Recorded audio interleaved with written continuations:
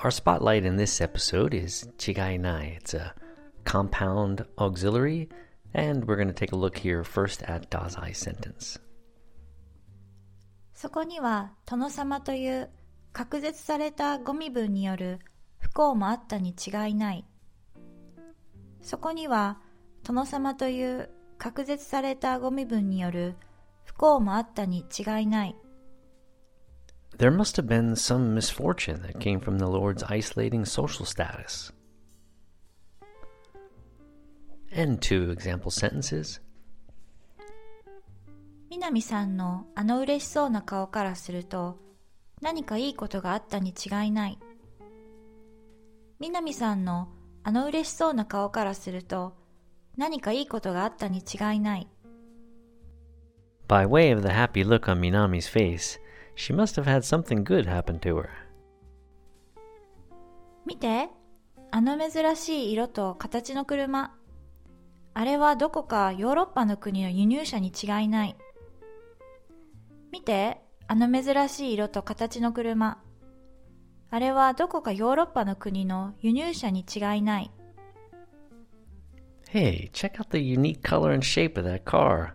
It's gotta be a European import. So what does this mean? Well, when we use 違いない, it basically indicates some sort of strong belief or surety that you have about something. You feel like this thing is pretty much right on, right? And your kind of intuition is telling you, yeah, this is right. It must be this thing, right? There's no doubt about it, I'm sure. Most certainly, this is true. That's kind of what this means. You have kind of this gut feeling, this intuition, but you're kind of guessing a little bit. It's another one of these supposing auxiliaries, right? But your assumption is pretty darn high. Now, I just threw a lot of words at you in English there, right? It must be, there's no doubt about it. This word is pretty much the same in Japanese. There are words that will feel familiar in its place, and there's one in particular that you might be reminded of from a past lesson that is pretty much interchangeable with this word. And the previous word that you learned is hazuda.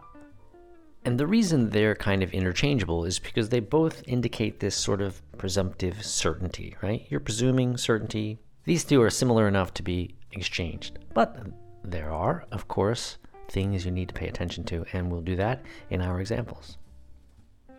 In this example, we'll show you how these two words can be interchanged with one another without issue. First, 違いない。今日は大事な試験があるから木下はきっと来るに違いない。Now, hazuda. 今日は大事な試験があるから木下はきっと来るはずだ。And in English, this would sound something like, since we have an important exam today, Kinoshita is sure to come. But, as I mentioned, there are instances where these two are not necessarily interchangeable, and when placing hazuda into the sentence would make it feel and sound quite unnatural. So let's listen to this at play, and first we'll take a look at a sentence that uses 違いない, and then we'll do hazuda after that so you can see the difference, and we'll explain why it doesn't work. So first, 違いない. スカートがきつくなった気がする。少し太ったに違いない。スカートがきつくなった気がする。少し太ったに違いない。My skirt feels tight on me. Don't you hate it when that happens, actually? Yeah. My skirt feels tight on me. I must have put on a little weight. Okay, so now let's hear this with hazuda, and we'll talk about why it doesn't work. スカートがきつくなった気がする。少し太ったはずだ。So the reason why hazuda doesn't really work and will feel unnatural in this type of a sentence is because of the form of the sentence. So 違いない works for this reason. So you have a current state. My skirt feels tight on me. And then you might ask yourself, well, why does my skirt feel tight on me? And make some assumptive guess. And then that guess here is the reason why you think your skirt is tight. The reason being, oh, I must have put on a few pounds, right? So that's the form. You have this current state or situation. You question, why am I in this place? Why am I in this situation? You make a guess, and then the reason that you state is what follows. Now, Hazuda doesn't really like that form. It has a different kind of domain that it plays in, and we'll show you that territory right now with an example in Japanese. リカは最近ペパロニピザばかり食べているから、この2週間で体重が数キロは増えているはずだ。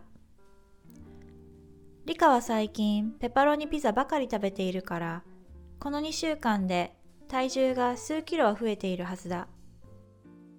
Since Rika has been eating only pepperoni pizza lately, I'm sure she's gained a few kilos these last 2 weeks. Hazuda's preferred form is where you want to create a sentence and you're making a conclusion, and you're drawing that conclusion based on some sort of logic and objectivity. We tend to use it when commenting about someone or something else as opposed to ourselves. And it has 2 basic elements, this form. The first element is this logical reason that exists in your mind, and then the conclusion that's inevitably drawn from that reason. And the conclusion is not verified. It hasn't been proven, nor has it been confirmed. This is basically Hazu. And in our example, we have Rika has been eating only pepperoni pizza as of late. That's our reason. And the conclusion that we're drawing is that I'm sure she's gained a few kilos these last 2 weeks. Now, what's interesting about this is Chigai-nai can fit into Hazuda's form, but Hazuda can't really fit into Chigai-nai's form. Chigai-nai has more breadth to it, and you can apply it to this form. With the examples that we've shown you so far, we've shown you this Chigai-nai form existing in a single sentence and also existing in 2 separate sentences, as you see in this car example. Now, in Dazai's example, he does the same thing. He uses 2 different sentences. In the first sentence, he describes this current state of the Lord, of him having gone mad. And then in this second sentence, he talks about the reason why it must be that the Lord has gone mad. So it fits very nicely into this form, right? And in our other examples, you see this very same thing play out, right? Current state, why, the reason must be. So Minami looks very happy. Why is that? Well, something nice must have happened to him. The car looks really cool, the current state of its design and color. Wow, what's going on there? Why? It must be a European import. So that's Chigai-nai. You'll see it more commonly in writing than you'll necessarily hear it. And when you see it, you'll know that the writer is stating their opinion with you, and they're doing so with a sort of sense of conviction that what it is they're telling you is pretty much true in their mind and in their gut. So that's Chigai-nai.